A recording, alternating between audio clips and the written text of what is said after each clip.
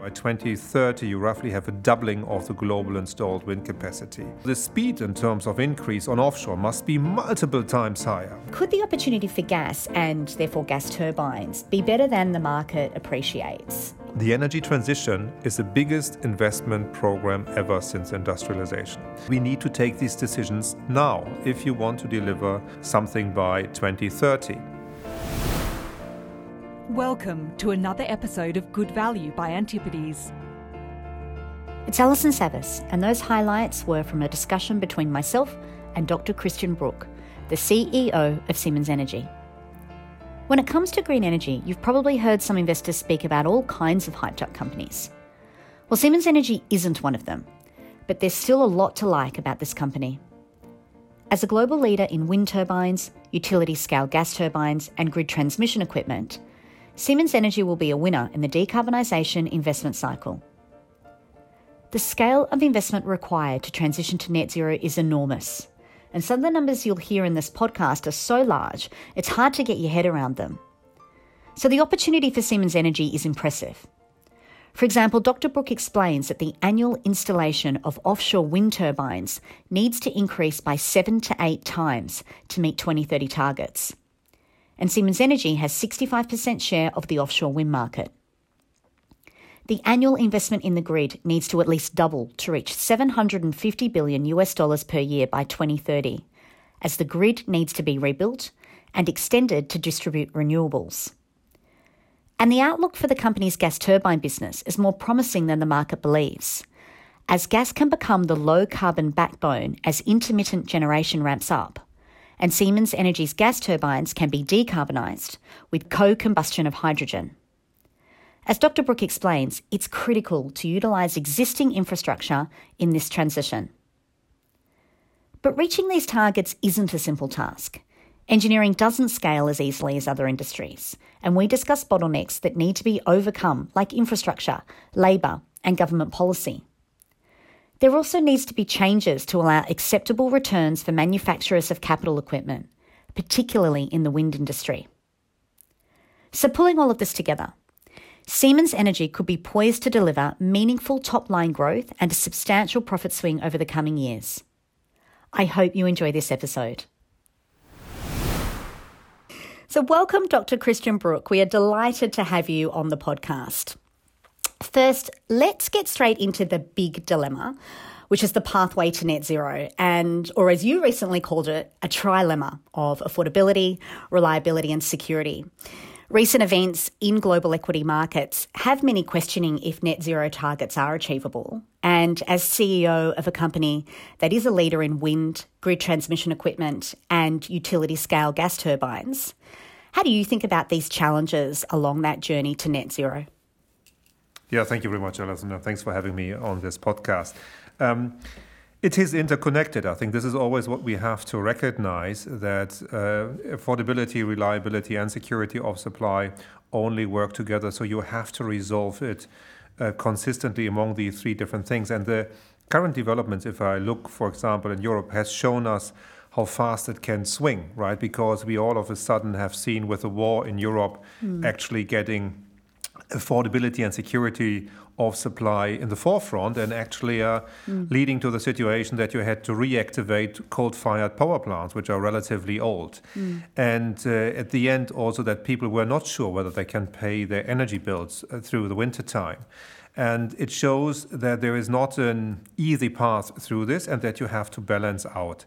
That is, by the way, one reason why we believe as an energy technology company, we need to be relatively broad in the different technologies what we offer, to make sure that depending where you are on this journey, you can pick a little bit a different tool set on what you're going to apply and how it's going to look like.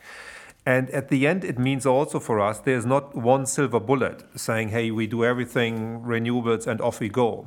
It's a little bit more complex to this. And I think in this journey, we have to recognize the time element. And sometimes we discuss so much about the future state, saying this is where we would want to be.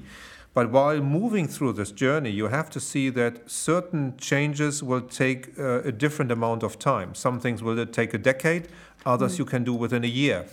And you have to balance these things out. And this is why Playing on these different fields is so important, and having a toolbox which is big enough is so important. And it could be sometimes driving efficiency, it could be sometimes building faster out renewables, it could be sometimes strengthening the grid, and it could be sometimes really just making sure that you invest for some time in a bridge like gas, which we are strongly have the strong conviction that this is the case. At the end, there's one measure for me which we should take on our list, which is what is the CO2 emissions we generate in the system. And that is the one indicator which continuously, step after step, has to go down in the different solutions what we're doing. And obviously still making sure that energy remains reliable and affordable for the people. But it means there is a complexity where different type of solutions are required at a different point in time. So you've raised a number of topics which I really want to delve into greater detail during this podcast. But I'd like to shift our focus to your company. A major part of Siemens Energy's business is wind energy. Siemens Gamesa is a global leader in the supply of wind turbines, particularly offshore. Many parts of the world, including Europe and Australia, wind energy has grown exponentially. But how do you see the total installed wind capacity increasing over the coming decade or so? And what are the specific growth opportunities for Siemens Gamesa? Yeah, I mean, first of all, there is no sustainable energy system without wind. You will need wind, and you will, having grown wind fast. I mean, at the moment, if you take the different studies, you have to assume that by 2030, you roughly have a doubling of the global installed wind capacity. That said, we also have to be aware that today's installed wind capacity is largely onshore wind. So the speed in terms of increase on offshore must be multiple times higher. So we're talking about 7 or 8 times the annual installation in 2030 compared towards today. And this would bring us roughly globally in 2030 to 2,000 gigawatts. And if you obviously see that a big nuclear station or a big coal-fired power station has roughly 1 gigawatt, it's talking about 2,000 really mega-scale type of power plants in comparison to that. So it's massive what you have to build out. And in this regard, obviously, it's a massive opportunity for us. We are playing in both fields, onshore and offshore. We are, with roughly 65% of the global installations in offshore, the market leader in offshore, and obviously we put a high focus on how can we grow in offshore and make sure that these things can be done. By talking about these numbers, one thing you have also to see, today an average type of offshore project, if you start it today, will take 5 or 6 years until this is finally installed somewhere. So you do see that you have a really big crunch in terms of projects to be delivered by the end of the decade, where you have to have the harbor infrastructures, the vessels who bring out the equipment, the factories on our side, the people who build it afterwards. So that is a massive challenge, and it's a massive opportunity. So I'm very relaxed on the top-line growth of the wind business. The point will be, can we make it profitable and can we make it predictable? And, this is an industry which at the end physically needs to build something in a difficult environment, in the open sea, for example. And that is something which should not be underestimated, that you need to build up all these capabilities. We talk about this scaling so easily, 4 times, 8 times, or whatever, because we have been, the high growth businesses very often had been digital in the past. Right? Yes. But that is plant engineering. It doesn't scale in the same way. And this is what we have to resolve now. How can we execute successfully? The demand will be massive, I simply really have to say. And in that regard, I'm very comfortable on the top line. The point is, how do we get an implementation infrastructure set up, which allows us predictably to execute these projects? And we feel very well positioned for it. But at the same time, obviously, our key focus is to make Siemens Gamesa profitable.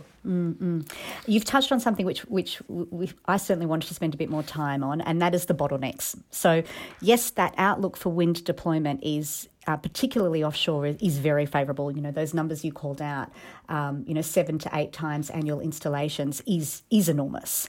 Now, you've already raised one bottleneck, and that is, how do we scale? So the question is, I guess, is the supply chain, adequate to deliver on those growth targets? Or how do you think that bottleneck can be overcome?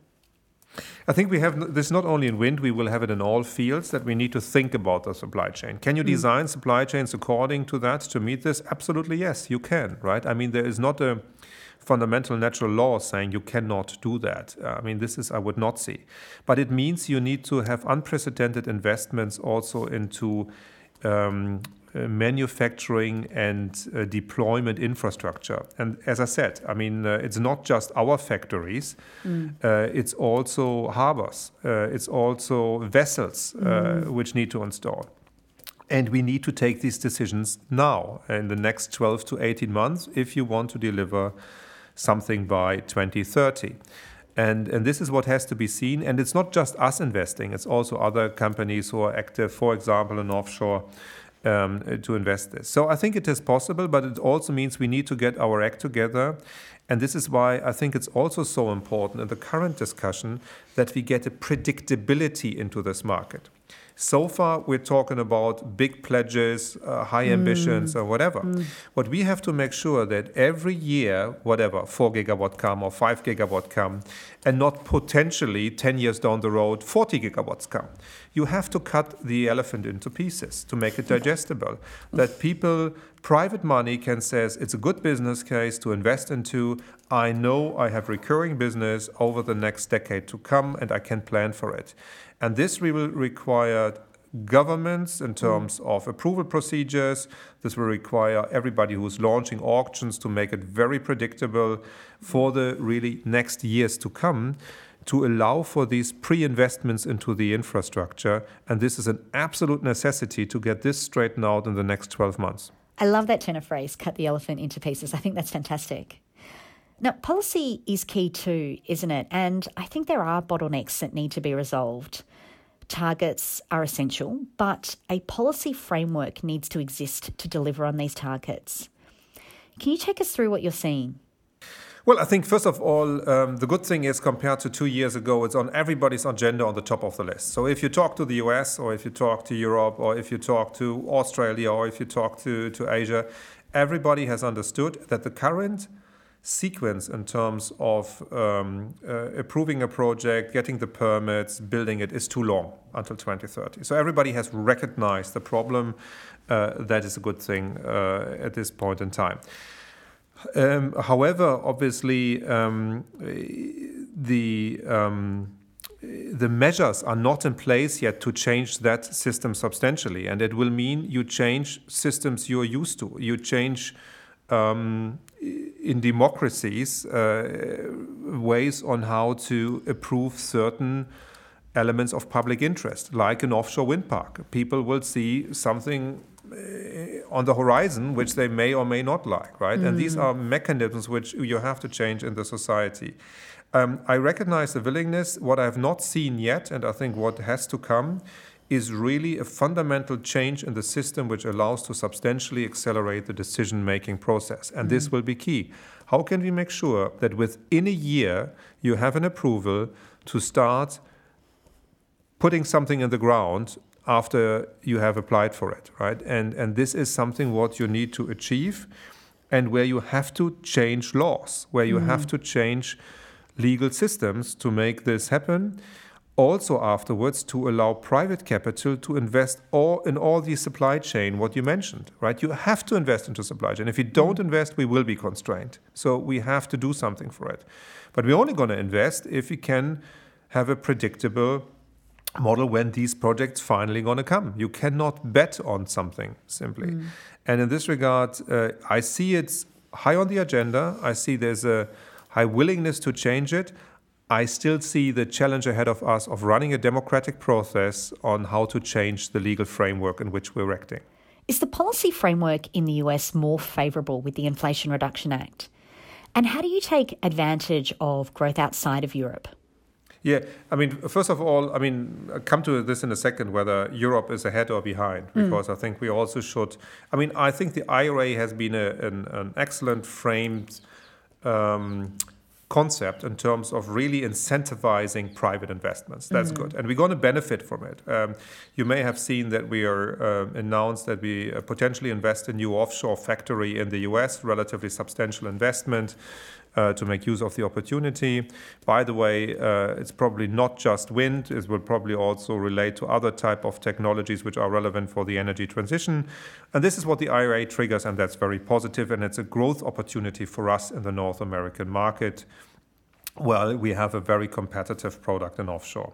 At the same time, if you take IRA as a framework and compare it to Europe, we shouldn't forget that most of the running programs or existing programs are equally sized or bigger in terms of incentives which are out.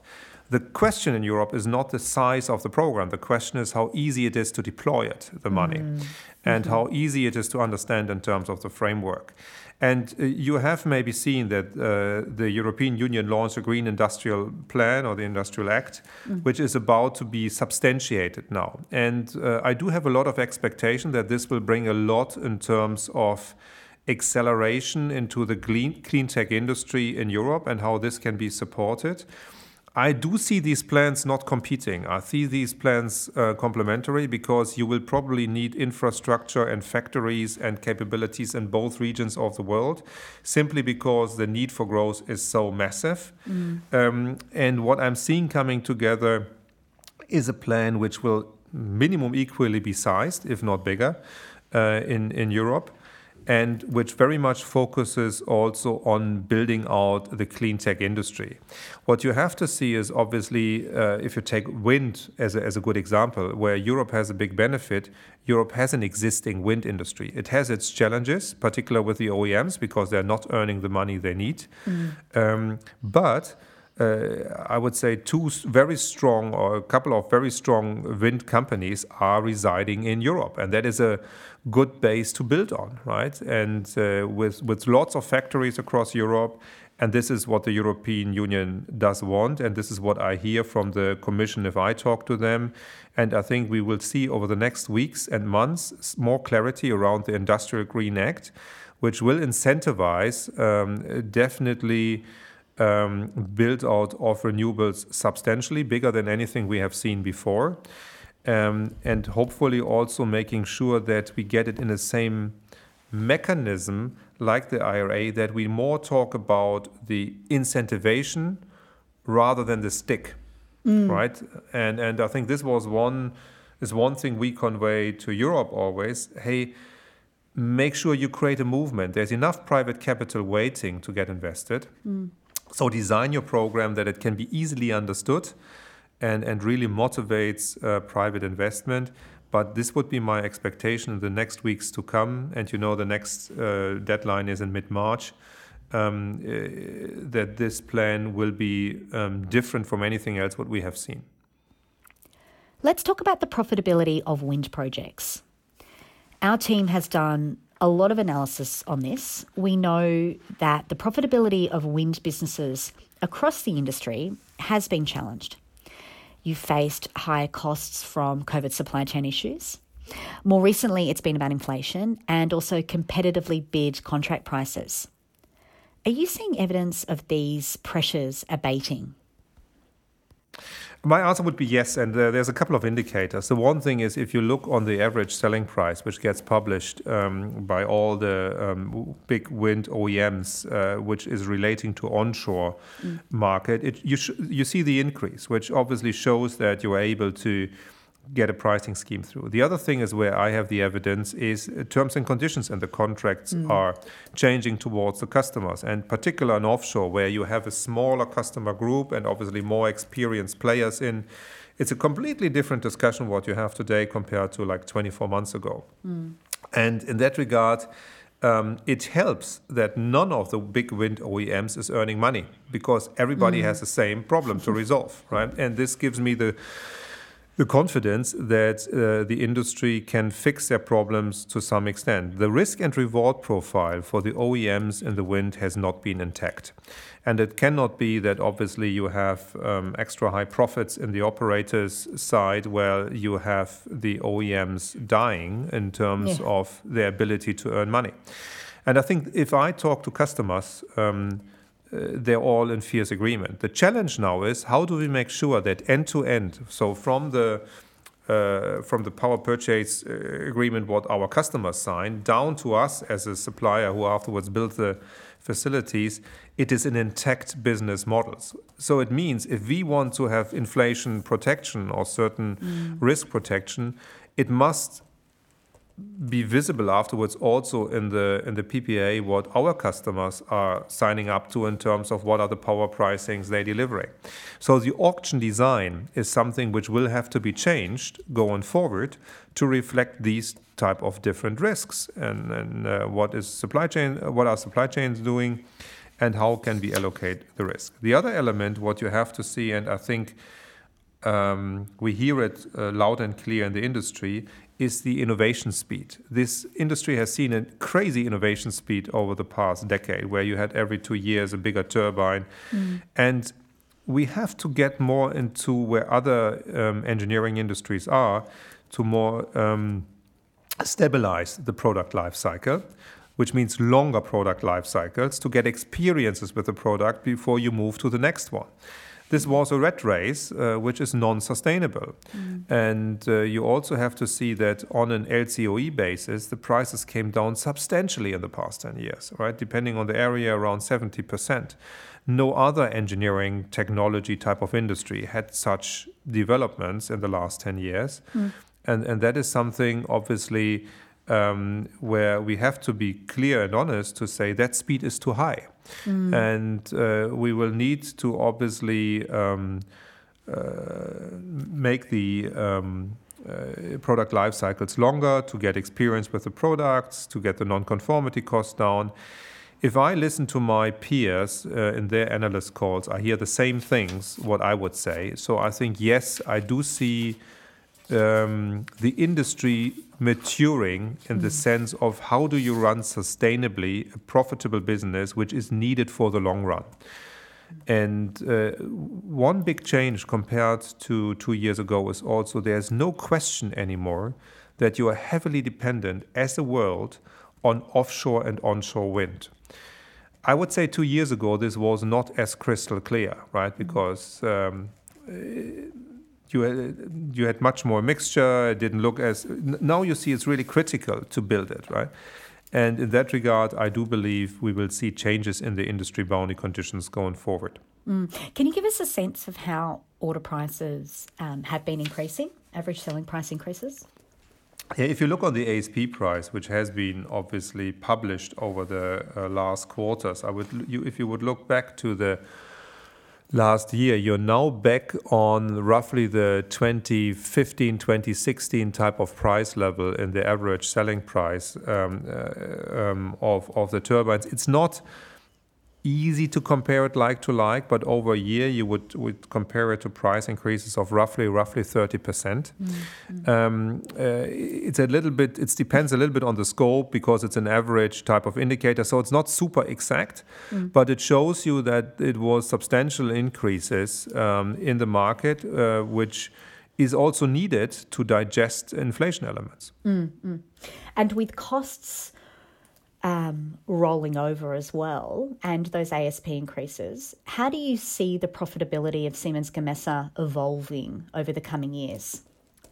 Yeah, for us, obviously, is first of all now the target to stabilize the company. We have a relatively detailed plan out, which we need to put out into the open public market because of the transaction to buy out the minorities. And it shows, obviously, the turnaround going forward over the next years, which will gradually first of all, bring it to zero and then obviously make it profitable in the midterm target still with the above 8%.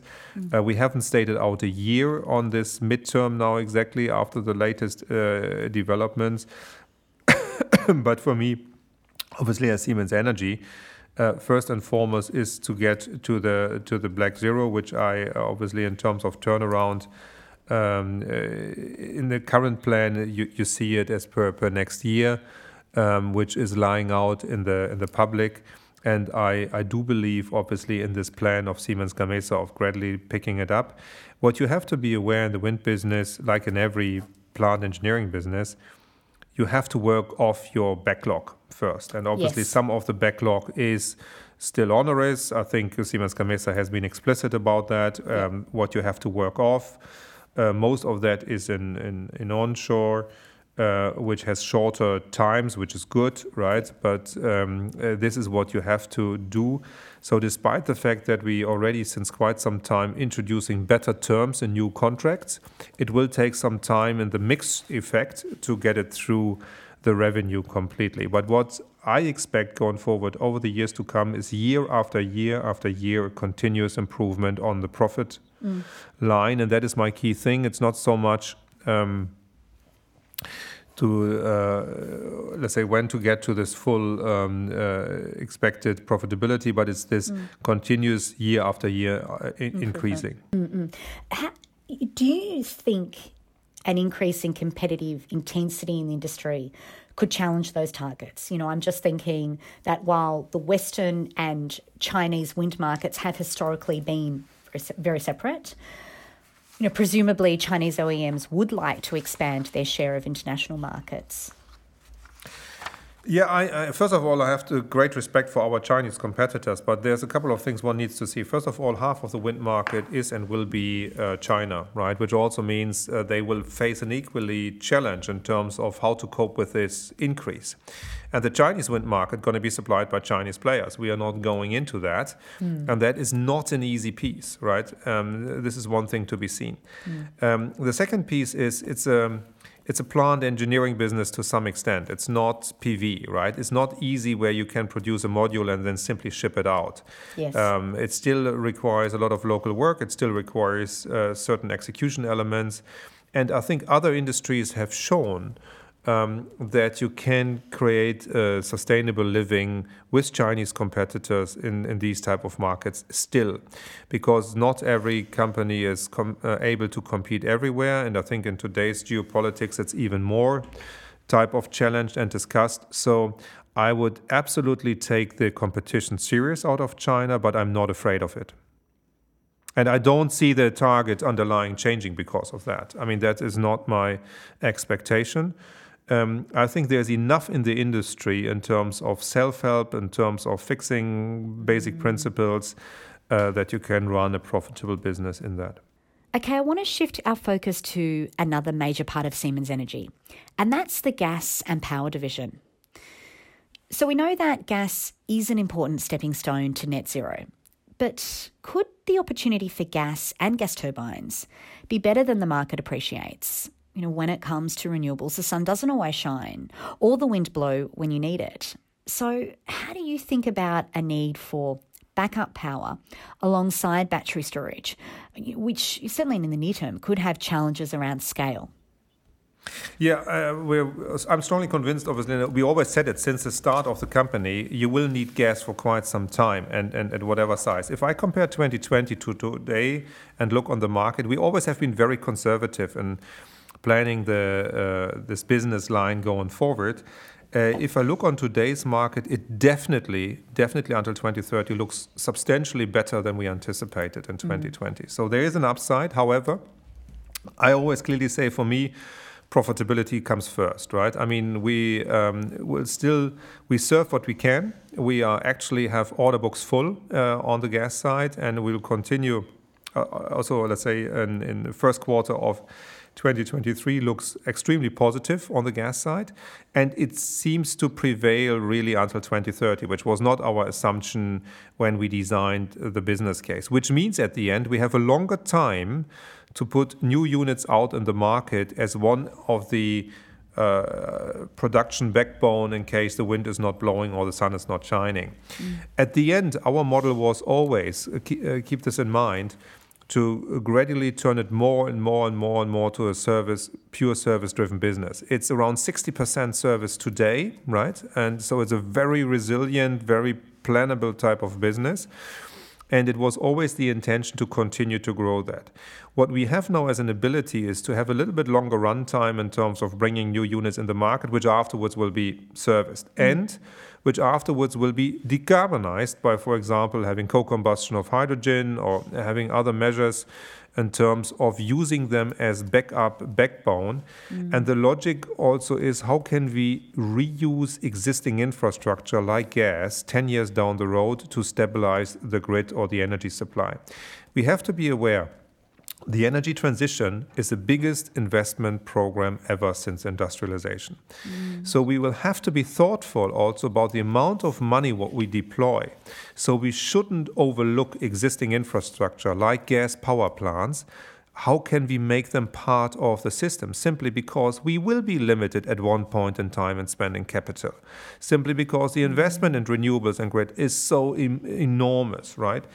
And that is something which easily gets overlooked. And yes, gas plants can play a key role, even if they're only operated for a very limited amount of time and potentially in the future with green hydrogen.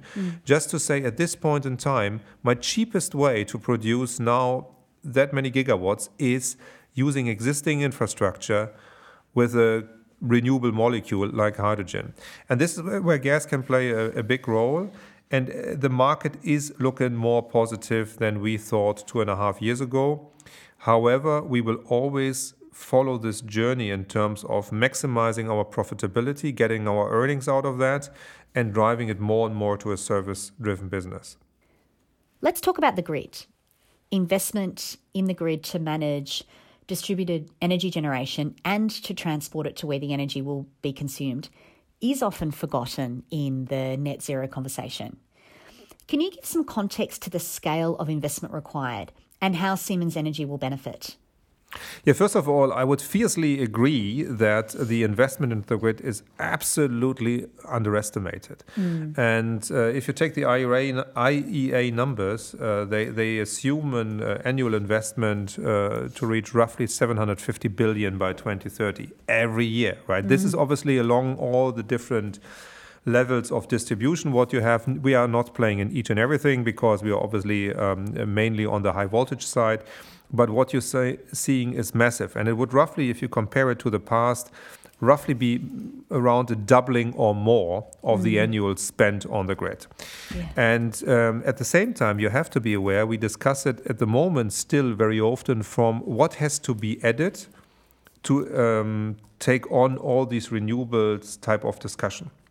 What you have to take into account, at the same time, take US as an example, roughly wants to replace 60% of their electricity grid until 2030 because the current average age, I think, is around 35 years of the equipment in the grid. So it's relatively old. It was completely underinvested over the last decades, right? So you have two things. You have to extend the grid infrastructure and you have to rebuild the existing one. So that is a massive investment, what is coming. We are benefiting, obviously, particular if I see the what we call HVDC connections, so the high voltage direct current grid connections, which are the connections which, for example, connect the offshore wind to the onshore or which distribute bigger amounts of electricity for longer distances. And we have seen already last year around totally in this business area around 10 billion of orders. That is not just HVDC, it's also transformers. But if you see that we generated around 6.4 billion revenue last year, you see how fast the order book is growing compared to the revenue. And the question will not be, is there enough potential? The question is, how many orders are we comfortably taking with the ability to execute it? So the question will be, how fast can we grow? The market for me for the next years to come is really unprecedented and offers a huge opportunity. That is our, apart from offshore wind, that is our fastest growing business area. And as you deliver on your restructuring and margin improvement program over the coming years, is it fair to say that it's the profitability of the capital equipment side of the business which will need to change the most? because as you already called out, that service or aftermarket revenue stream is already very high margin. So what is your aspiration for the capital equipment margin, and over what time frame? What do you need to do to get it from where it is today to where you would like it to be?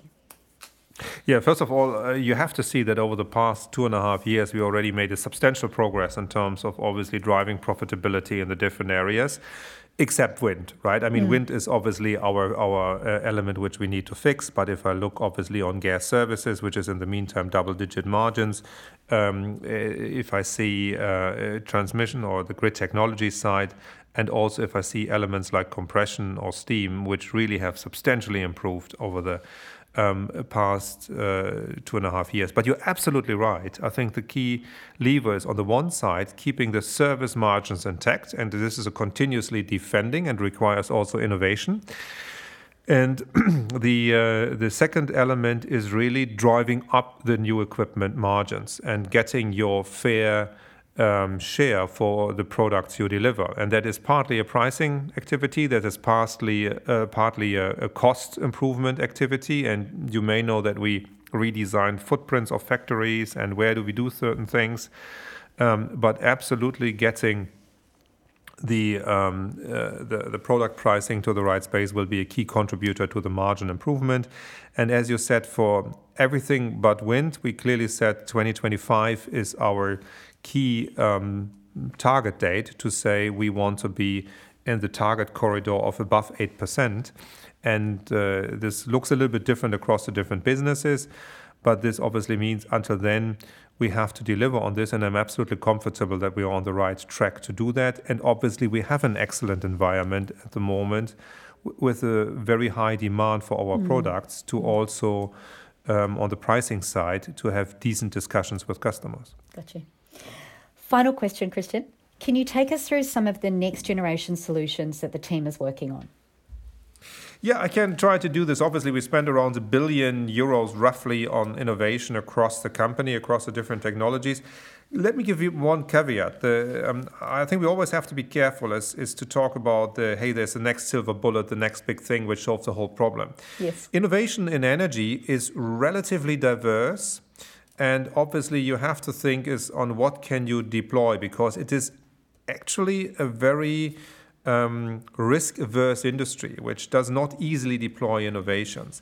But there's a couple of elements where we continue to drive our key technologies to more sustainability. One key element, for example, is our complete SF6 gas-free switchgear, which means you replace a harmful gas, which is 20,000 times more harmful or 25,000 times more harmful than CO2, by more or less clean air.